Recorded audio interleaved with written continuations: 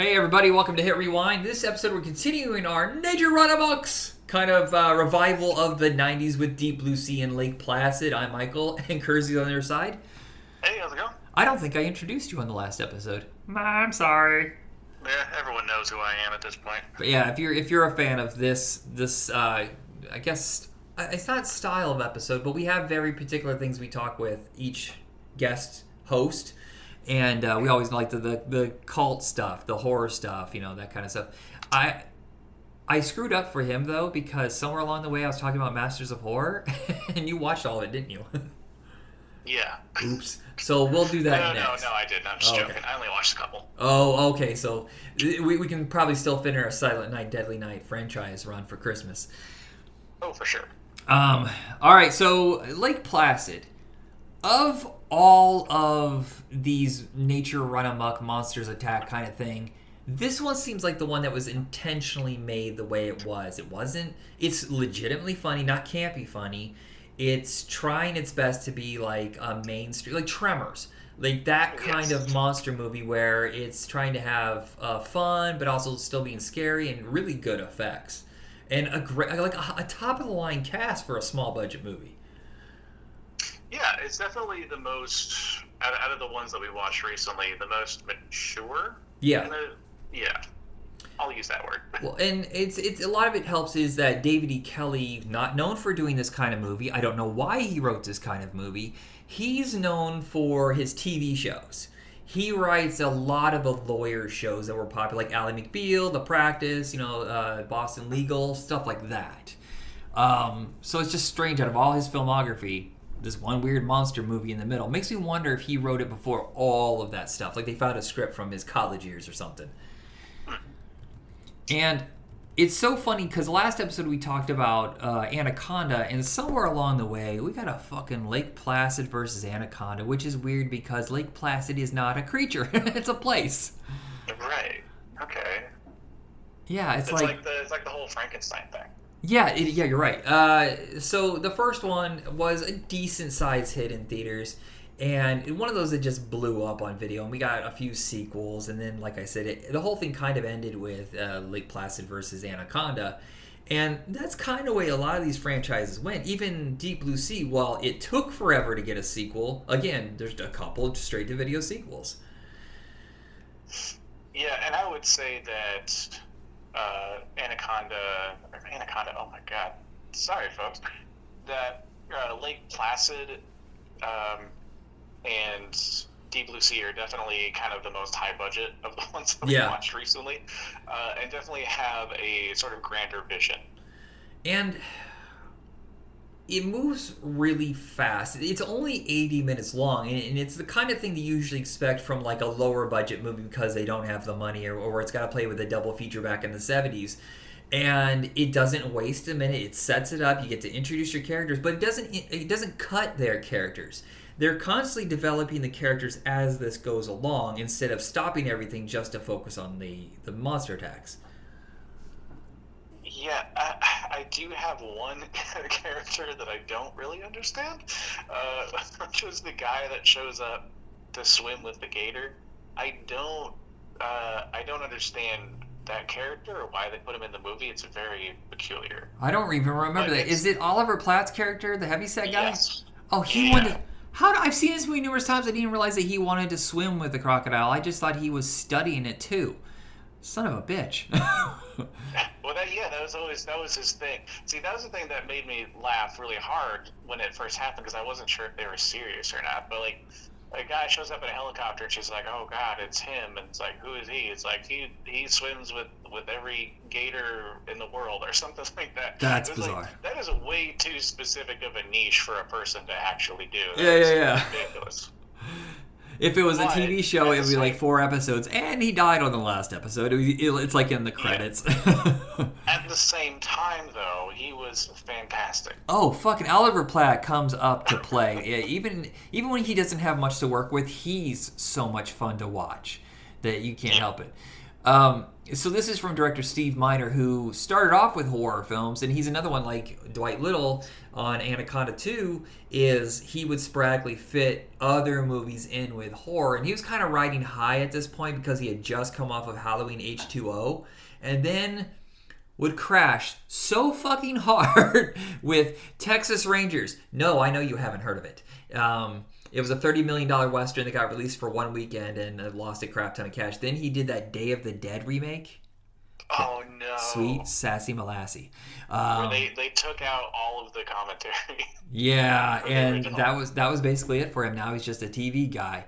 But he did House, he did Friday the 13th Part 2 and 3, he did Warlock. So his first stuff is like low budget but fun. And I think he brings a lot of that aesthetic to this, is that he knows how limited his budget is, so he puts his money in very quick shooting and really good actors who can do what they need to without like, oh, take 10, take 15, that kind of thing.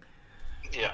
And it is interesting the way that it's structured is very much like the style in which it's shot is very much a comedy. Yeah.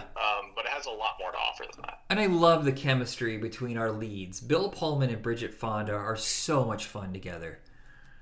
Yeah. And Brendan Gleeson is a rotten little shit, but you fucking love him anyway. I was just going to say, yeah, that was... man, that must have been... Is that early in his career or late? Yeah, well, that's the first time I had seen him. I think he was just doing movies over in the UK, and then this is kind of his first American thing. Yeah, and I mean, he's always fantastic. He and Oliver Platt, whatever they're getting up to is always like the highlight. Whenever they're on screen together, I just have to pay attention. Yeah. Oh, and Betty White. This is the beginning of that trend with very vulgar old ladies. People forget this, and this is kind of the revival of her career too, because she had basically been just known for Golden Girls for years, and then she comes out and does this, and then for like the next 20 years of her career, she's like the outrageous old lady. Yeah. I hope he swallows your asses whole. What do you got? You fuck faces or something like that? It was a shock at the time. I mean, what a cast too. For this. Seriously, for such a silly concept. Yeah. Well, and thank goodness, because usually horror comedies don't do well, and I think this was a weird window, like around the time that Ghostbusters had back in the 80s, where people wanted their horror movies to also be fun. Yeah. I think we've lost that. I feel like most of the movies that come out now have to be absolutely dead serious, and every once in a while a good horror comedy will come along and it doesn't make a dime. I mean, yeah, I mean, God, what was it? God, Don't Sell the Dead, or what was that one? It tried to sell itself as like a horror comedy. Is it The Dead Don't Die? Dead Don't Die, yeah. And it just ended up kind of just being bland. And yeah. Well, I think the last one that really made money was Zombieland. I feel like that was the last full-on horror comedy. Yeah, and then the sequel happened and nobody cared. Yeah, I forgot it even existed until you just said that. Yeah. In the Gator's designed by Stan Winston, and I mean, come on, you're talking about one of the masters, and it looks really good. The texturing they do on it, and the way that the puppetry, I thought it was fantastic.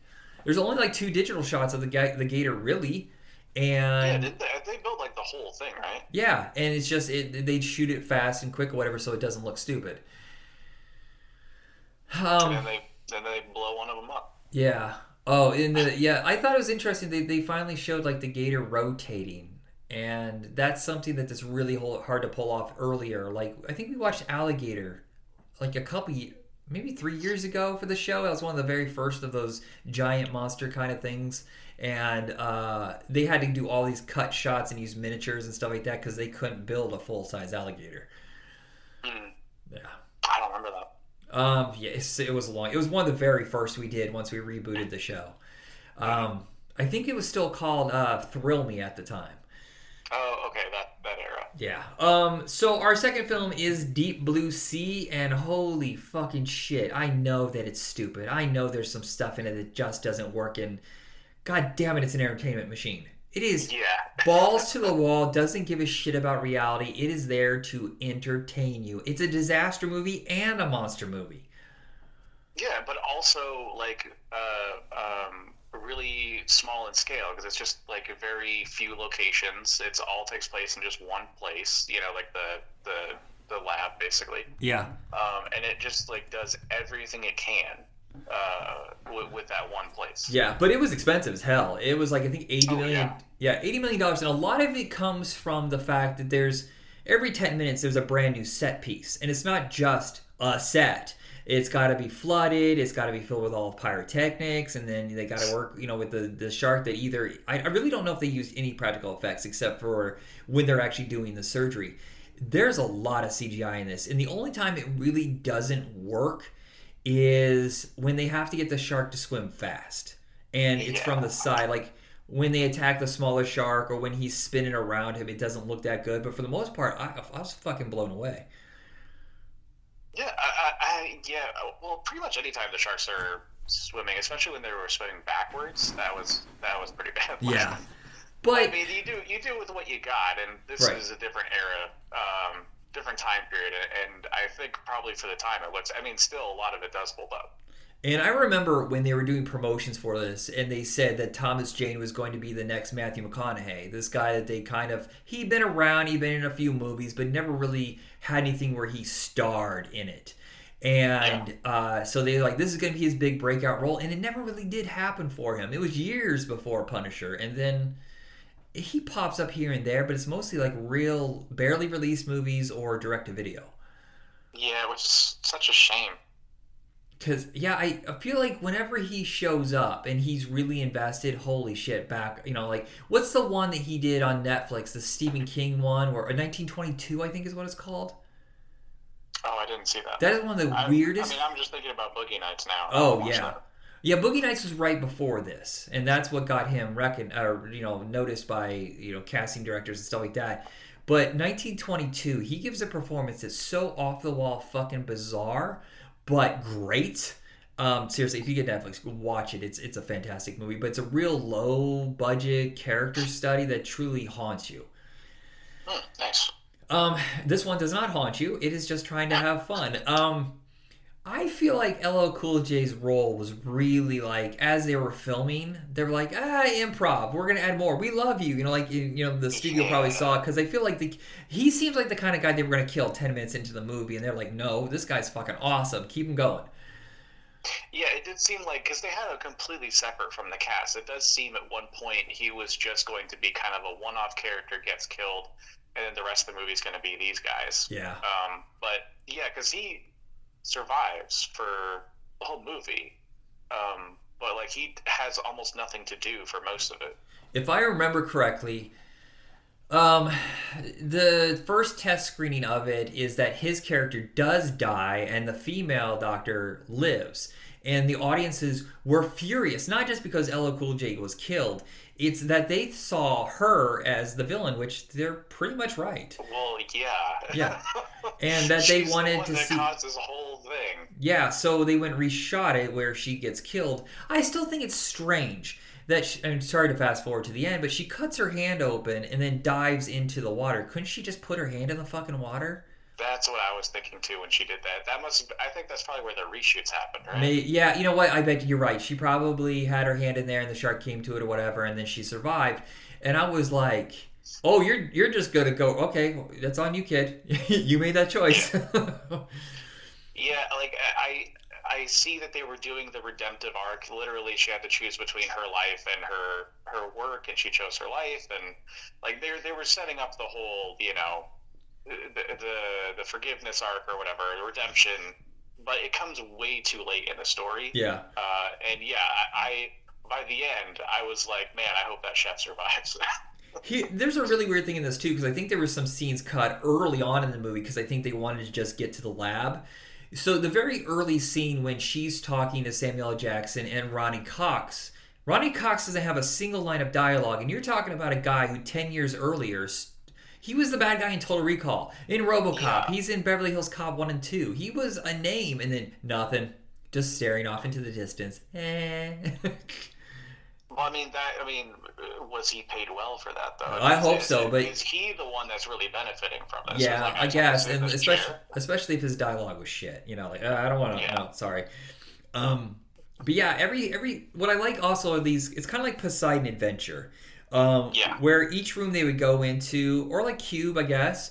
They think they have the answer. We'll go this way. We'll do this, whatever. And then there's always a wrench thrown in to ruin it, and they have to rethink. I like movies that don't have a straight answer. Like they have to. Well, fuck. Okay, let's go figure this one out. Let's try a different angle, kind of thing. Yeah, it's like they look at the map of the boat. It's like, okay, we have to go down here, then to the right, then back up, and then they go to the door, and it's like about to burst with water. And like, okay, we have to fix this door, and then we have to come up with a new plan. Yeah, it's what's It's funny. always something. This would have been a good video game. Oh yeah, Yeah, like a little puzzle solving. Oops, you open that one, now you're on fire. Oops, you open that one, you got eaten by a shark. Like it's not really a platformer, but like Tomb Raider, like that kind of thing. But yeah, I just think it's really great. I do think LL Cool J and Thomas Jane, even Michael Rappaport, just fun dialogue. And usually in these kind of movies, the lead is the dull one, and everybody else around him is entertaining. I actually think Thomas Jane does shine. I think he gives his own little flavor to what could have been just a dull, thankless role. yeah. I think everybody definitely has at least a moment where they do shine. Yeah. And that was something that like I really didn't expect that I was going to care about LL Cool J's character. And then the scene where he's like filming himself and like kind of going through his life, and the thing that he wants to leave behind is his omelet recipe. And I'm like, okay, that's my guy. I do wish they had given the female actors more to do. They wipe out 2 of the 3 almost immediately. Yeah. Yeah, and I will say, the main girl, she is just dull. And there's a moment in this where they have her take off her clothes, and I was like, that's fucking stupid. Like, there had to have been another way. Okay, I don't know if it was meant to be artistic, if it was like a rebirth or something, like getting out of the wetsuit and then using that as like a means to like survive the static shock. I don't know if it was meant to be artistic or if they're like, we need boobs in this movie. Yeah, I can see Warner Brothers that goes, no one watching this has got a boner yet. Redo this. We want teenagers scared but with erections. Yeah, I want to give them the benefit of the doubt, but at the same time, considering how they treated every other woman in the movie, they probably weren't being artistic. Yeah, Rennie Harlan, well, he is... See, that's the funny thing is, 2 of his major flops were very strong female lead movies, Cutthroat Island and Long Kiss Goodnight. So I want to say he's progressive, but I also know most of his movies are dunderheaded, like just not subtle in any way, mainstream junk. Yeah. I've always been curious about his Exorcist movie, the beginning, because they fired Paul Schrader when he turned in his cut, and they're like, this isn't very fun, and they kept like 20% of the footage and just got Rennie Harlan to make this big special effects bonanza. No. Yeah. So I'm curious because I love Paul Schrader.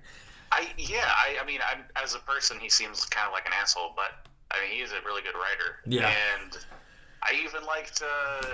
Oh man, what was the one that he did with Oscar Isaac? Oh yes, the card counter. That was great. Yeah, that was good. I like that he does kind of these small character-driven stories. So, like, what would an Exorcist movie from Paul Schrader look like? I know. I'm just very curious. It is available. It's called. So the one that Rennie Harlan did cost $80 million because all the reshoots, and they added the budget from the first shoot. So it made like $30 million, and they're like, fuck, we lost so much money. So what they did was they went back and grabbed the Paul Schrader cut, and they put that in theaters thinking that would be a hit, and they called it Dominion, the prequel to Exorcist, and it made like $900,000. Yeah. Okay, well, I'm going to check it out. I mean, that sounds interesting. I'm curious about all of the sequels, actually. I've only ever seen the first Exorcist. Yeah, me too. So on this, there's 2 major things that make me laugh, and also just I can't help but relish. First off, the closing titles song by LL Cool J, deepest, bluest, my head is like a shark's fin. Awesome. I was so excited when that started because I was watching it. My partner came in and started watching kind of the last half hour. And then the rap song came on, and we both just lit up. Like, this is incredible. I find it strange that I remembered every word. I was like humming along with it. I was like, wait, I know these words. Why? I wish I was a DJ in like one of the coolest clubs in the world at the time this came out. And can you imagine summer of '99, the big hit, everybody think, deepest, bluest, my hat is like a shark's fin. And everybody's just... That was it. That was the line that we were so, like, enthralled by. Like, what does that mean? I know, it doesn't! Well, if your hat is like a shark's fin, your neck is hurting because you have to hold your head in a certain way to get it to come up like a shark's fin. Right. I don't know. There's like this imaginative element to it that is so fun with that song. Yeah. And let's talk about the Samuel L. Jackson moment. Look, we know that's impossible. It is absolutely fucking impossible for that shark to jump out of that hole that high and grab his ass. It didn't grab his leg. It jumped up in the middle of a great speech and smashes his head into oblivion and drags his ass down. Yeah. And I mean, it's iconic. Everyone knows. If you've never seen the movie or don't even know of it, you know that scene. Yeah, this is us in the theater. What the fuck? Holy shit, that was great! Ah! But it also shows you have no idea what's going to happen next. Because if they're going to do that, oh my god. It throws convention out the window at that point, and that's also, I think, for me, when the movie starts getting really good. Yeah, it's just because it is kind of stodgy, and it has a lot of moments from Jaws 3. I know everybody hates Jaws 3, but I still think it's really entertaining, even though it's fucking stupid. But I kept thinking, oh yeah, they did this in Jaws 3. Oh yeah, they did this in Jaws 3 too. Oh, okay. And then it becomes its own film. You know what was great about Jaws 3 is like the 3D image of the shark doesn't move. Yeah. It's very funny. It's so good. Okay, so they added like a glass shatter effect on that one. Oh, it was so good. Yeah, when I was a kid, that's the only one that I had seen. So there's a TV station around here. Now that I'm back home after all these decades, there was a TV station here that was kind of one of the higher end stations. It wasn't associated with any network at the time, and they had no money. They were real. You've seen UHF, right, with Weird Al? Yeah. It's like that. It was just this one dude with very little money. He had a kid's show with a fucking shitty frog puppet in the mornings, one at night. Did he throw animals out the window? No, not. I was actually on his show, by the way, the Happy the Hobo show, where I froze on camera when I was the tallest kid in line, and he said, "Okay, when the light comes on, just say we'll be right back, babe." And I said, "What?" And he goes, "Okay, go." And I was like, "We'll be right back, babe." And of course, my grandfather recorded it and thought it was hilarious. Of course. Yes. So it was like the guy who owned the station, he did the news. It was real low budget. So his budget for TV shows and movies was always like TV shows from the 50s and 60s that no one else wanted. Or, and then he would buy packages of movies. And in them, he would have a few known movies. No real hits unless they were from like the 60s and 70s that no one else wanted again. But he would get like, oh, we got the Jaws movie. Which one? The one that sucked. We got the Cannon movies. That's the best we have. So every weekend it was Chuck Norris and Charles Bronson. But then you would get like these really horrible, low budget, exploitation, Mad Max ripoffs and slashers and stuff like that. And that's what I grew up on. And that's why I am the way I am. Okay, so I think we just completed our first therapy session. American Ninja raised me. Okay, so anything you want to get out there about your weird taste in movies, how that became? I don't know. I don't know how it started. It just became. Yeah, Mystery Science Theater helped too.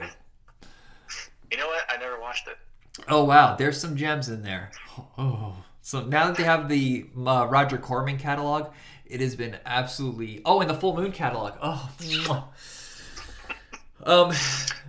Actually, speaking of Roger Corman, I think that's where it started. I think I was so interested in getting the Fantastic Four movie that he did. Oh, okay. Watching it and be like, what the hell is this? And then just kind of starting from there. And I think that's where I got to where I'm at. I will say this. The Thing in that Fantastic Four movie, pretty cool looking. It looks pretty good. Yeah, that's about it, though. Yeah, that's the only thing that's good. Yeah. I love the waving hand. Oh, God, we should watch Fantastic Four sometime. Watch all the Fantastic Four movies and judge them quietly. Not so quietly. Okay, so we're on a bit of a time crunch, but we are going to try to watch all 5 Silent Night, Deadly Night movies, and I'm going to try to find the remake too, but I don't know where that is right now. But I think that'll be a blast. I'm into it. Alrighty, so we'll be back in 2 shakes of a alligator's tail or something stupid. I'm not that funny, guys.